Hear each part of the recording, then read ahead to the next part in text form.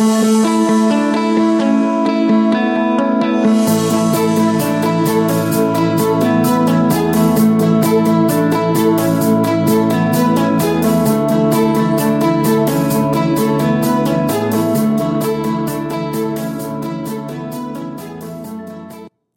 name is Erin Kenny. I am a registered dietitian, holistic cannabis practitioner, and master of nutrition science.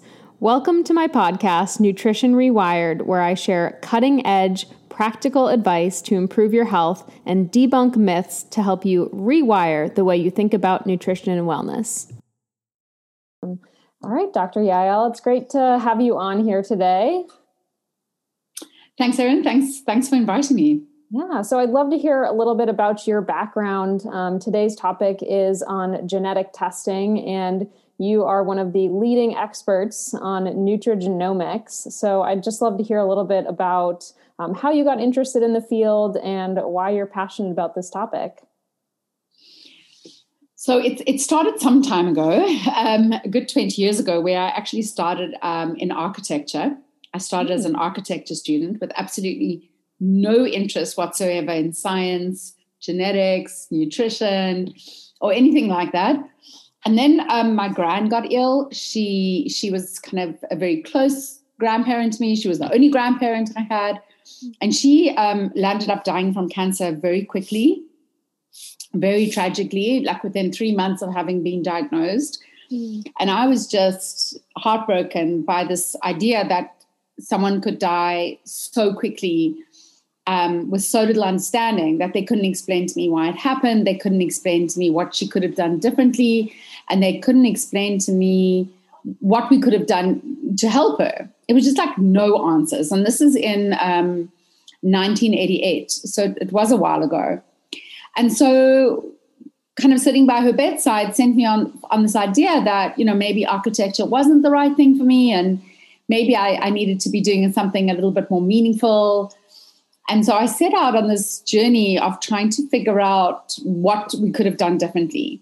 And I started looking for a degree in health, which, as you will probably know, is extremely hard, and especially in 1988, even in 2021, it's hard, but in 1988, it was impossible. And the closest I came to was dietetics. So I found this degree, which sounded perfect, you know, food, health, curing disease, all of these things. Only I was like 3 weeks into dietetics and was absolutely horrified to discover. Yeah, I was horrified at what I was being taught in my dietetics degree. Mm-hmm. I'm sure you relate to this, where 3 weeks in and I was being taught that like chocolate cake and ice cream was a perfectly good food for a hospitalized chronic disease patient. And I had this like really sinking feeling in my gut going, you know, here I was, changed degrees, following this dream, and I'm having a conversation on chocolate cake and ice cream. Something is fundamentally wrong with this profession and with this degree, even though I didn't know anything about nutrition. I knew something was wrong. So I made a decision to stay and finish the degree, although it was pretty much as bad for the next couple of years and never got better. I even went and did a postgrad, still didn't get better. And finished my dietetics qualification with a sense of, well, that was 5 years of my life. Now what? Because I'm no closer to discovering the answers that I set out to find. And I actually don't know where to go next. I don't know where I knew they weren't in medicine. And I just didn't know what to look for. You know, I was reading Patrick Holford's Optimum Nutrition Bible, but that's it. That's all that was really available. So I did what we usually do, which is I went backpacking, you know, when we can't figure out a solution. I went traveling in Europe, and I landed up working in a clinic in the UK in London, nutrition clinic. That was quite a progressive kind of alternative nutrition clinic, doing some research for them. And while I was there, we were approached by this amazing scientist, Rosin Gil-Garrison, who was a geneticist. And she had this idea of setting up a company that would look at nutrition and genetics together. And she was looking for a dietitian who knew about genetics. Well, I didn't know anything about genetics, but she couldn't find anyone who could. So she said, like, would you be interested in coming to spend a couple of days with me? Which I did. And I really didn't understand. This is in 2000, so 21 years ago, anything that she said. But there was something about the conversation around genetics and nutrition that really resonated with me. And there was like a spark for me of saying, I know I don't understand this, but maybe these answers that I've been searching for might be in our DNA. It might be something that is so biological, it's like so cellular, and that I really wanted to find out more. So that was, that was the beginning of this journey. And 20 years later, where I landed up joining Rosalind at Sarona. I was a second employee, and I landed up moving to the US with Rosalind to build the first test. Still didn't know what I was talking about. And about 4 years into it, I realized I still didn't know what I was talking about. And so I decided to go back to university. And I went back and did my PhD in genetics and obviously specifically nutrigenomics. And so that's the very, very, very short version of how I land up talking to you today.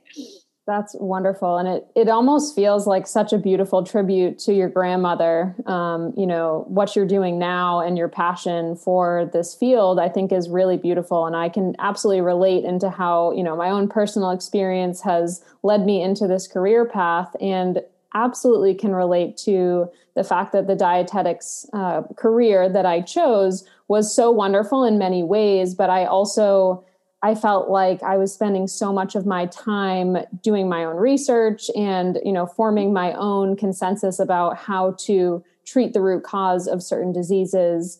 And that was quite frustrating to me. And so, an example that I can think of, you mentioned the hospital example, and, my family members, when they're in the hospital, I'm showing up every day with like homemade smoothies and, pre-made lunches. And it's really unfortunate that that's the type of food that we're feeding these patients who are clearly ill, and hoping that we can improve their outcomes is just unfortunate.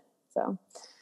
Absolutely. And you're not the only one. I mean, if you speak to most dietitians, we have a very similar story to tell. Mm-hmm. Obviously, not every dietitian has walked that journey, mm-hmm. but there's so many of us I always say, I don't judge a practitioner by their degree, mm-mm. but by what they did when they left university, and what they studied and what seeking they've done afterwards really determines who we are as healers, ultimately. I love that. I've never heard that before, and I'm definitely going to borrow that and quote you for it, because that's a really great point. Because I do see a lot of people nowadays throwing around credentials, and I like how you just put that. It's more about what you did after that. So I know we talked a little bit off air, kind of about my skepticism with genetic testing. And I am by no means an expert in genetics whatsoever. I've, done some research into it, but you are the expert today. So I am almost hoping that you can kind of, ease my skepticism and apprehensiveness, because the research that I've seen in general, and this may be a weakness, has looked at specific polymorphisms like single polymorphisms, and right, yeah. trying to treat them individually and see, favorable outcomes from maybe, certain dietary, interventions and things like that. And the majority of the studies that I've seen have not found gene predictive responses to certain therapies. So that is my skepticism. I'm just going to put it out there, but I'd love if you could first by explaining what nutrigenomics is, first of all, and then how would you respond to my skepticism and apprehensiveness? So first of all, your skepticism is excellent, and you are 100% right, by the way, in your interpretation of the literature. So we'll come around to that and why you're so right and what the alternative is. But let's go back to what is nutrigenomics, because it's really important we understand, and also that we understand what is different from what we're seeing in the marketplace, so what companies are selling, versus what is the science that we're so excited about. So let's start first with that, and then we'll talk about what's happening in the marketplace, which speaks to what you were concerned about. So really, nutrigenomics is this relationship between nutrition and genetics. And when I say nutrigenomics, I actually often talk about lifestyle, exercise. So I always say, it's everything that really determines our environment. So now imagine we are 99.9% identical in our DNA. So in our DNA, we have this sequence, this language, this code. We use the word blueprint that defines who we are. But what it mostly does is it defines who we are in the world around us. How do we respond to our world? And when I use the word world, I mean, how do we respond to the food we eat, to the exercise we do? But it goes further than that. What about the stress we encounter? What about traumas that happen to us? In your case, what about when exercise becomes kind of a more extreme version of exercise? How does our body respond? So everything about who we are is how we respond to the world around us. And a significant part of that answer is in our DNA. And that's because 99.9% we're identical in our code, but at 0.1% we differ from each other. And it's these differences, and you call them single nucleotide polymorphisms. It's a very big word. I like to use the term gene variance because it's where in our genes are we different from each other? That's the variant part. And we are different from each other at about 3 to 4 million places in our body, but most of them don't actually make a difference to us. So we're not interested in 3 to 4 million. But there are some of these gene variants, some of these what I call spelling changes, because it's just a difference in a letter in our DNA that makes us respond differently to what we eat, our exercise, our trauma, our stress. The first is this genetic variation. Why am I different from you? Why are you able to perform so well in sport, fitness, and I'm not? Why, when I eat a particular food, does it make me feel red, give me brain fog? Why, when I encounter stress or trauma, I'm not able to be resilient to it? So genetics helps us answer questions about who we are. Mm-hmm. And these single polymorphisms, these gene variants, tell us about how our biochemistry, how our body processes might change when we have one of these spelling changes. Mm. So one of the great weaknesses in the scientific literature is what they've tried to do is take this one little gene variant, of which we have many, and associate it with a great big disease condition. Mm. So how does this little gene, PPR gamma, associate with something like diabetes? But we know that diabetes is a huge and complicated disease that doesn't happen overnight. You don't wake up in the morning and suddenly have diabetes. It's something we call a chronic disease that develops over 10, 20, 30, 40 years' time. So what was happening in our bodies over that time period that was suboptimal function that over time landed up developing as diabetes or as arthritis or as cardiovascular, any of the chronic diseases? Was there something in our DNA where we had some of these spelling changes, these variations, that changed our biochemistry? And by biochemistry, it could be changing our enzyme activity, our hormones, our brain messaging, anything changed where an enzyme was working, how hard that enzyme was working. Was there something in our biochemistry that was changed by this that over time, plus all the choices we made in life, our diet, our lifestyle, our exposure, our toxins, would have made us more susceptible to a disease or how we respond to our environment? Mm. So I talk about self-knowledge when I talk about nutrigenomics, which is I want to know myself. I want to know why I'm different from you. And I want to understand how my DNA, which is in essence myself, makes me respond differently to the world around us. But that's only 50% of the equation, right? There's another 50%, which I never got taught for like the first 15 years that I was in nutrigenomics. I only learned this in like the last 5-6 years. And that is, when I was looking for this answer about my grandmother, I was trying to understand how we could make better decisions around nutrition that could prevent disease or help manage disease. Mm-hmm. And so when you are making choices like these beautiful smoothies that you bring into family members in the hospital, I imagine some beautiful plant food, what is actually the power of that food? Because if you study dietetics, you don't understand it. You understand that we can use foods for compensating for deficiencies, but you don't really understand food as medicine. Why is food so powerful? And actually, food is powerful because of genetics. So there are lots of what we call bioactives or compounds in our food, especially in our plant foods, that when we eat them, they switch on or switch off genes that are extremely powerful in healing our body or harming our body. So we know that when we have toxins going into our body, they are switching on genes or switching off genes that will harm our body through inflammation or oxidative stress or blocking detox, or we eating foods that actually switch up all these defense mechanisms. So this is, we actually call this nutrigenomics, and we call the one about gene variants nutrigenetics, which is how can I make decisions around food that will switch on my genes in such a way to heal my body. So now the food is not plugging holes in our nutrition. It's actually switching on a master switch we walk into our house and we switch on the lights, and it's enabling our bodies to heal themselves. So genetics is actually way more than we ever imagined when we started down this road of, well, how does genetics have a relationship with nutrition? Which 20 years ago, I thought there was no relationship. Now, I think a really interesting point to make for the listeners too is this whole idea that what we're eating can impact our genetics in a positive way.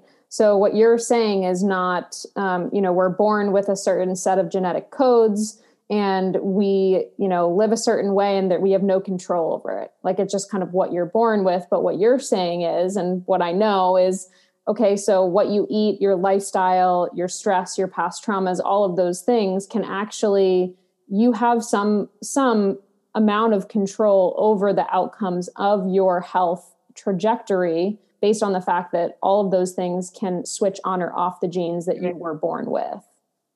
100% correct. And in fact, we have a lot of control. So this idea that what we're born with is set in stone, your genes are your genes, is not true. Why genetic testing is useful is because it gives us insight and self-knowledge. That's what it does. It says, who am I and how do I respond to the world? Because it's not set in stone, we are able to take the self-knowledge about who we are, the insights we've learned about what areas we need to focus on. So if we understand from our genetic variation that we need to focus on glucose insulin or on histamine or on gluten or on caffeine or on hormones, we then can start making decisions around our nutrition, our exercise, our environmental exposure on which genes we want to switch on and off to heal our body and optimize health.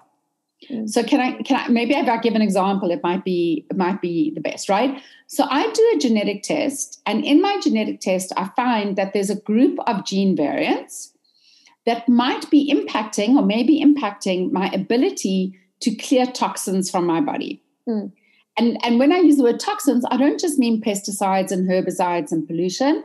I mean, when I metabolize my hormones in my body, and we've got these kind of hormone metabolites, how do I get them out the body effectively? When everything in the body, whether it's endogenous from inside our body or exogenous, has to be processed through our body. Whether it's smoke particles that I'm coming across as passive smoke, it doesn't matter. We have to manage them. So I discovered through a genetic test that I may not be as optimally efficient as clearing them. Now I work with my practitioner who studied genetics to say, how do I make better choices around my diet to kind of optimize these processes? There is a wonderful group of vegetables called the cruciferous vegetables, which are broccoli, cauliflower, cabbage, kohlrabi, Brussels sprouts, broccoli sprouts. Don't forget the broccoli sprouts. Love those. And in these vegetables is a compound called glucoraphanin. And when this glucoraphanin is exposed to a very special enzyme, which is also in the vegetables, and we chew those vegetables, we produce this extraordinary compound called sulforaphane. So sulforaphane isn't something you could buy in a shop because you have to combine these beautiful compounds of glucoraphanin and myrosinase, and then you make sulforaphane. But what sulforaphane does, well, it does many things, is it switches on a whole bunch of what I call cellular defense genes, genes that help protect our body. Most importantly, it switches on a group of genes called the GST genes, which are all involved in phase 2 detoxification, the ability of the body to take toxins and clear them out of our body. So when we eat foods like cruciferous, which means you've got to have your coleslaws, your raw vegetables, right? You can't cook these and expect it's going to work. We are able to upregulate, switch on genes that are going to help our body detoxify. But actually, there's another thing that sulforaphane does, which is totally extraordinary. There is a name of a kind of, we call it a transcription factor in the body. I'm sure you know this, called NRF2. Mm-hmm. And I call NRF2 the master switch of the body. So now you walk into your home and you can walk around the house and switch on all the lights and you have illumination in your home. Or you can have a very clever master switch in your house where you walk in, you switch on one switch and it switches on all the lights in your house. So NRF2 is like that. If we can switch on NRF2, we can switch on about 500 different genes in our body that are all involved in defending us against our environment, toxins, stress, metabolites, all the things we need to. And this for me was the real aha moment, that journey that I started with my gran, which literally took me 15 years, because it was when I started understanding how truly powerful nutrition can be in being able to get our body to behave in such a way that it actually heals itself. And this is the most perfect example. This is dietetics, right? I love sulforaphane. I grow my own broccoli sprouts at home, and I've got like jars of them in the freezer that I'm currently living at my parents' house, because of the pandemic. And they're like, what is with all these jars taking up all this space in our freezer? And I'll go in every day and take like a little spoonful of them, and they'll look at me like I have 10 heads.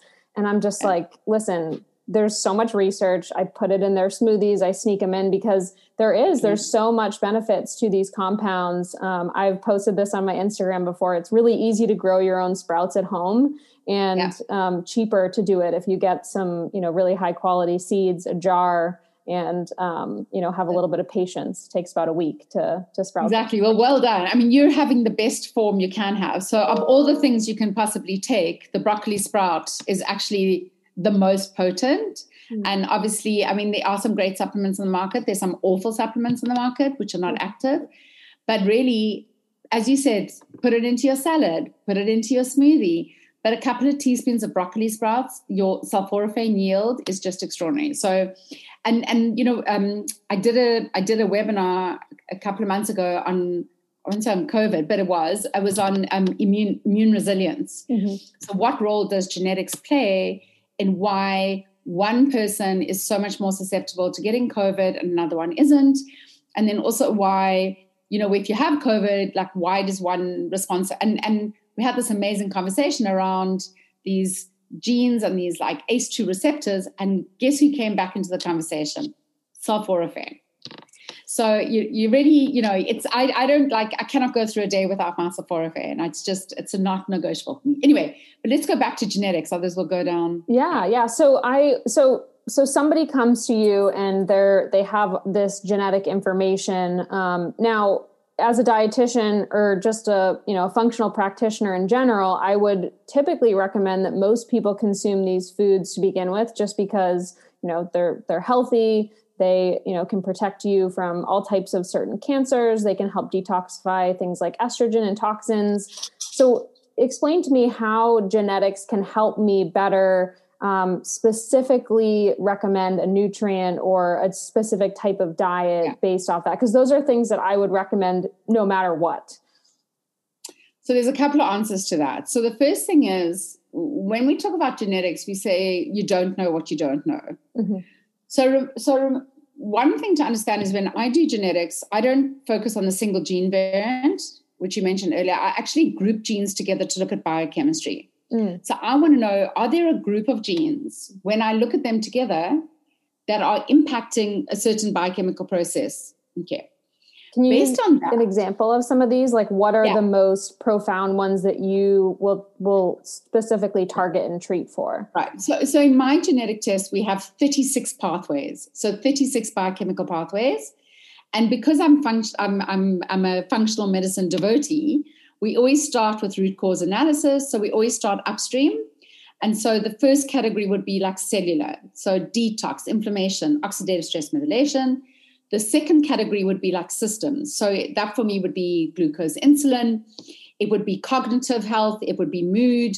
It would be male hormones or female hormones. Something like histamine.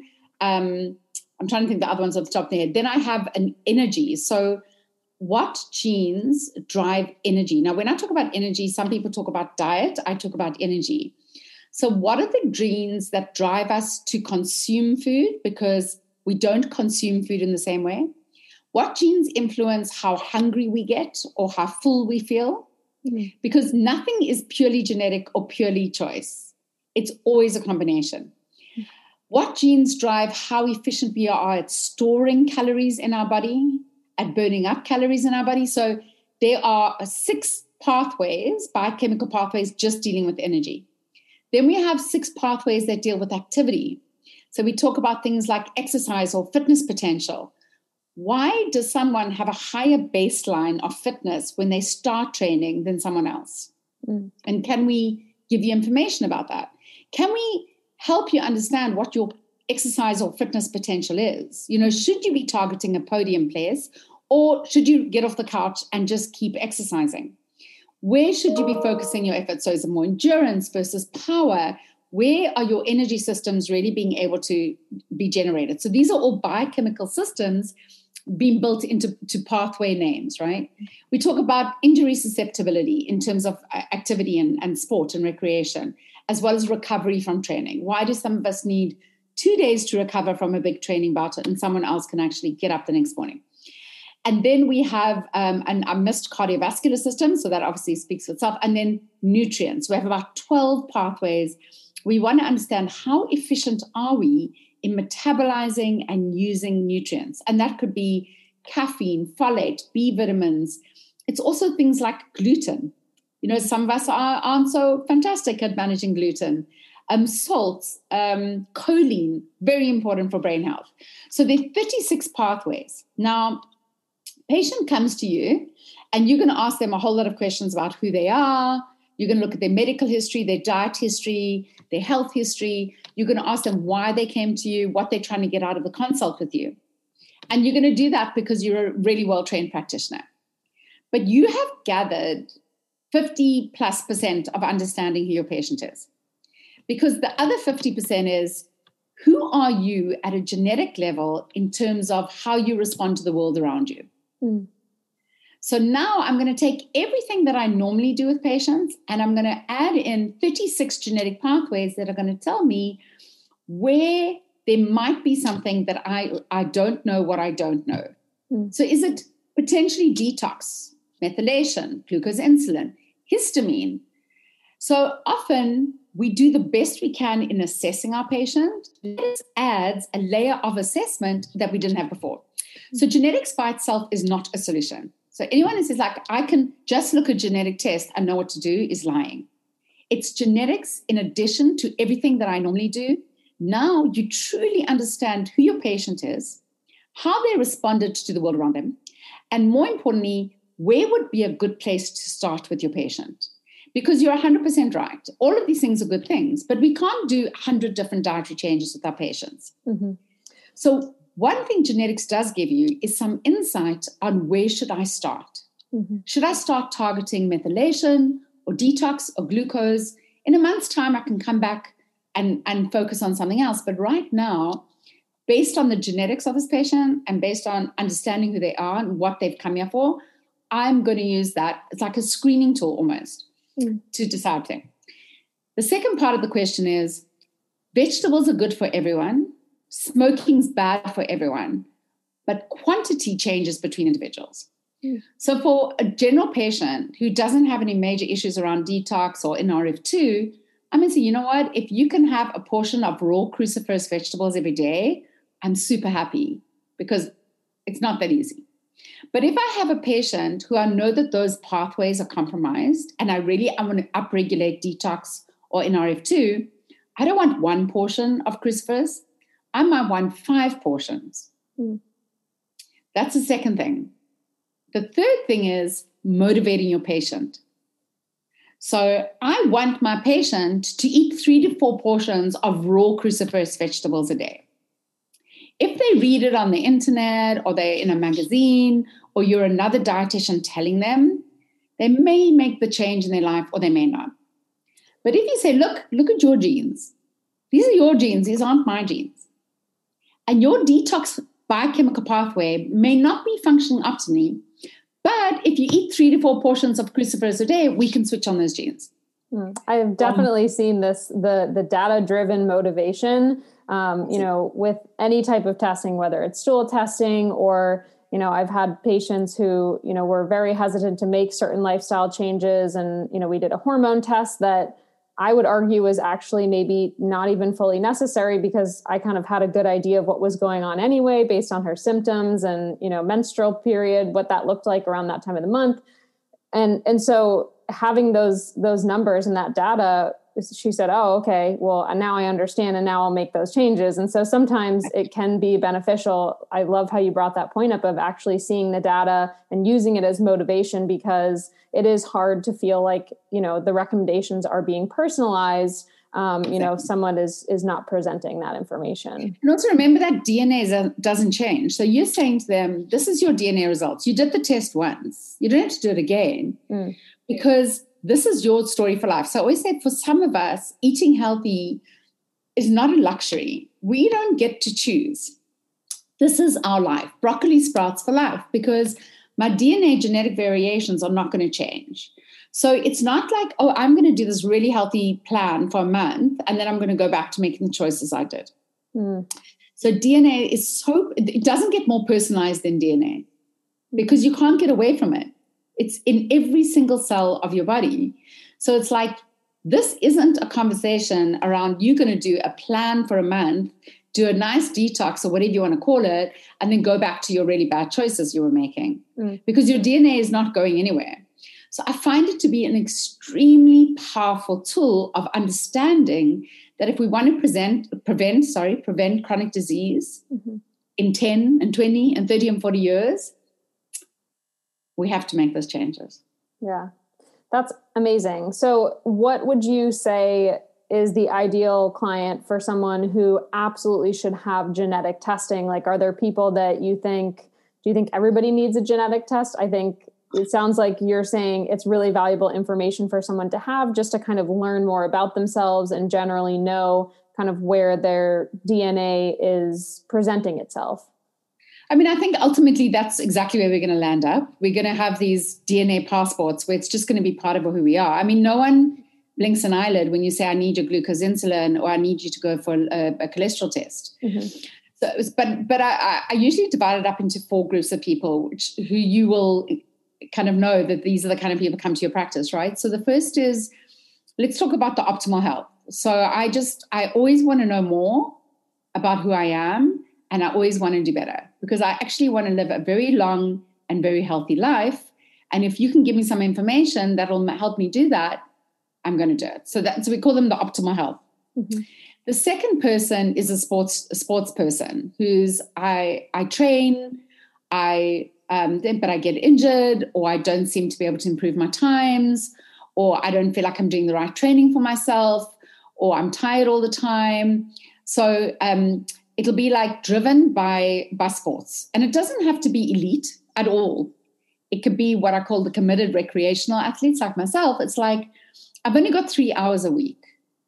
How should I use my 3 hours? What is the best match for me of who I am if I'm only going to exercise 3 hours a week? Or, I mean, you could be the elite sports. We do a lot of elite sportsmen as well. It's like, I can't get my times to budge. I just feel like I've plateaued. What am I missing? Okay. Then let's talk about weight. So I spoke about energy systems. We know that dieting per se fails. in 90% of most people. Mm-hmm. We have a lot of patients that come to us and say, I've been dieting my whole life.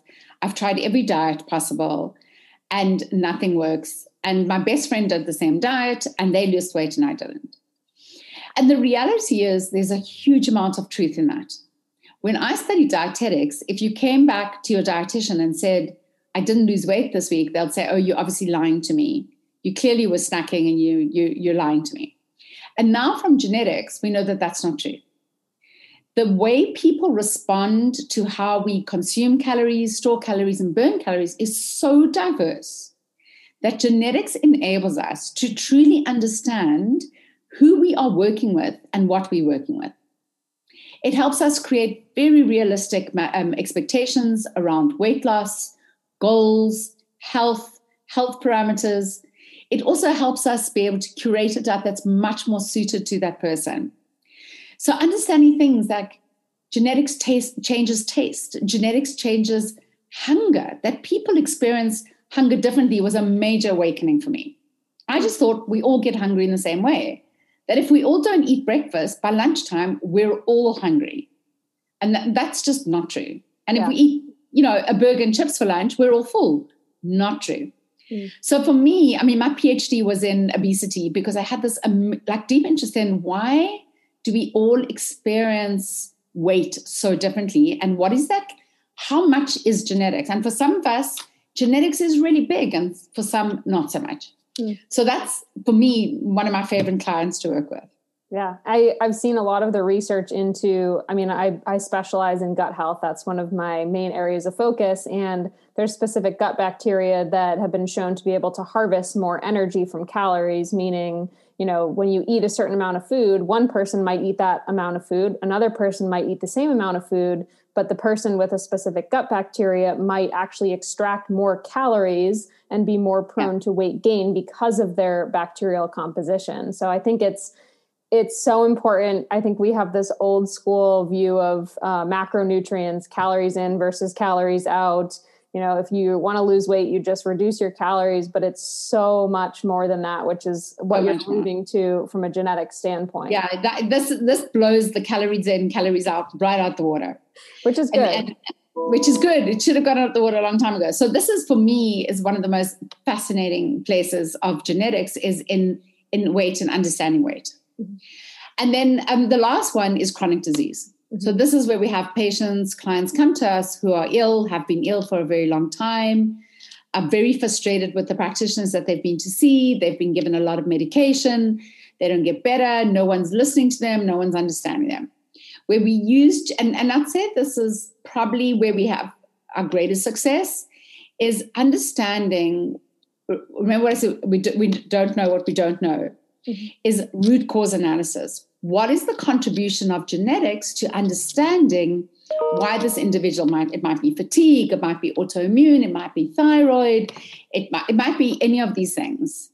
But what is driving it? Because it's not only going to be their diet and lifestyle choices. There's going to be something that's interacting with that choice that is driving this chronic disease. So it's extremely, extremely powerful to be able to understand, again, self-knowledge. We want to know who our patient is. We want to understand how the choices they've been making for the last couple of days have been interacting with their genes that might be causing this chronic disease. And once we know that, we can start crafting a much more personalized plan to be able to correct that.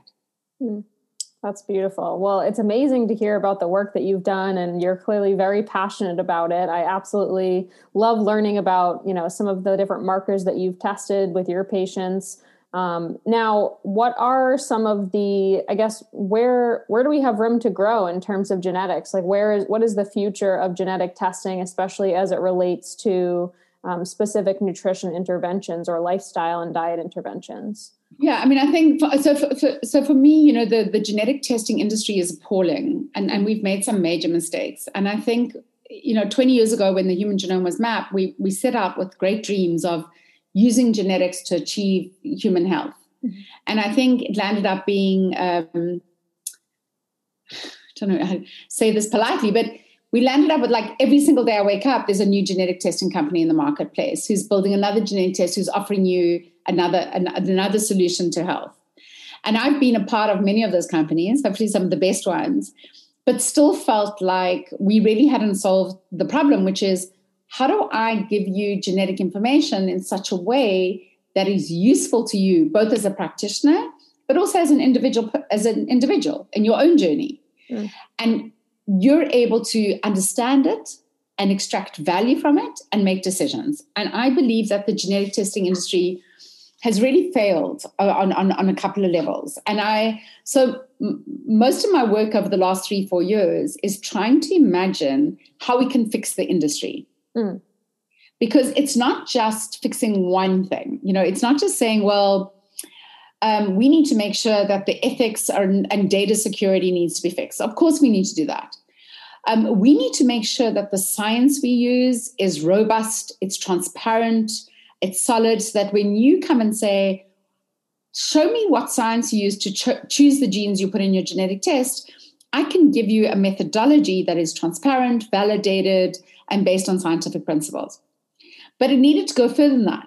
How do we take what is essentially data, it's almost like computer coding, and put it into a format for you that is useful for you to make decisions? So that was one of the things that the genetic testing industry has failed at. So that's been one of the challenges. I've been working with a business partner who focuses on design thinking and design and user experience and color and imagery, to say, how do we translate? Because otherwise people are just buying data.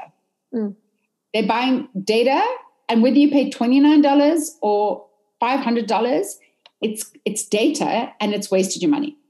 So how do we take genetic data and put it into, and this is where I think the most exciting change is going to be coming, is how do we translate genetics into something that you can gain value from, both as a practitioner working with your patients, but also as a patient. The other part is education. So as you well know, when you go to university, you don't learn this stuff. You'll learn about polymorphisms, but you really don't learn about the conversation we're having today. And you also don't learn, how do I use genetics in my practice? How do I choose a company to work with?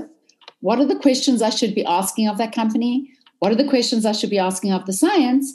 And then how do I integrate it into my practice so it fits part of my assessment, not stands alone, but becomes part of what I offer to my patients?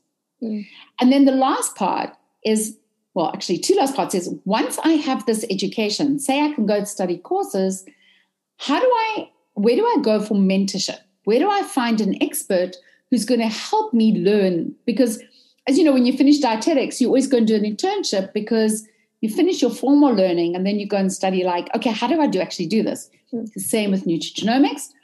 And the last part is, how do I build a community that is a safe community for me?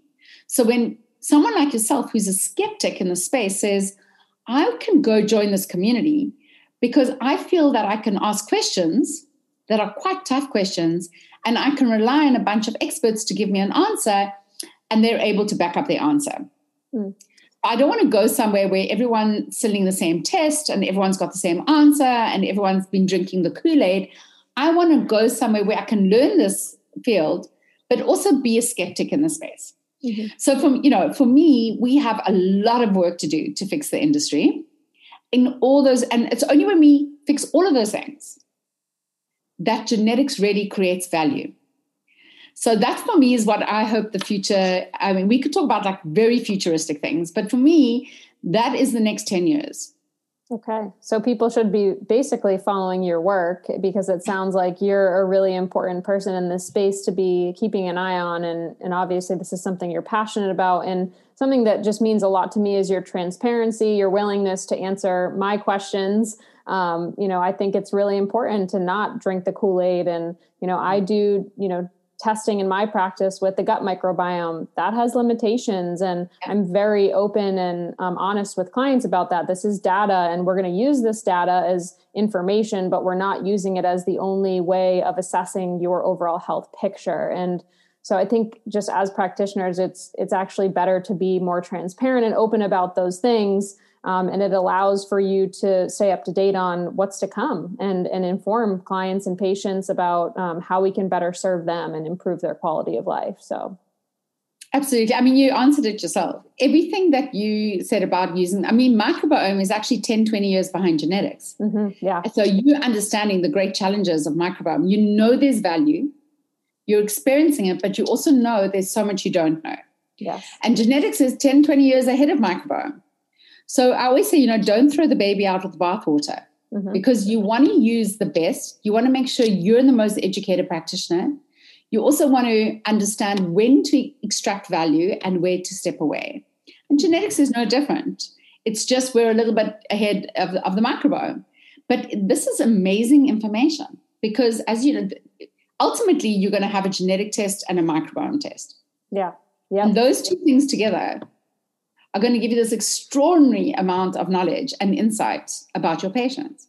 Well, it's funny because one of the main, platforms that I use for, place that I send patients to have blood work done if they don't want to get it done through their PCP is Inside Tracker. They do just, basic blood levels. And the two things that they've just added are genetic testing and microbiome testing. So I think we're going to start to see these companies really integrating those components because of how important it is. It's just a matter of what's the quality of the test. And of course, is what the quality of those tests that they've integrated, right? So remember, you got to ask the tough questions. If it looks like data, if genetics looks like a lab report, it's not clinically useful. So you've got to go to find the reports that have clinical value, not just answers, not just results. Yeah. So, and that's the same with microbiome.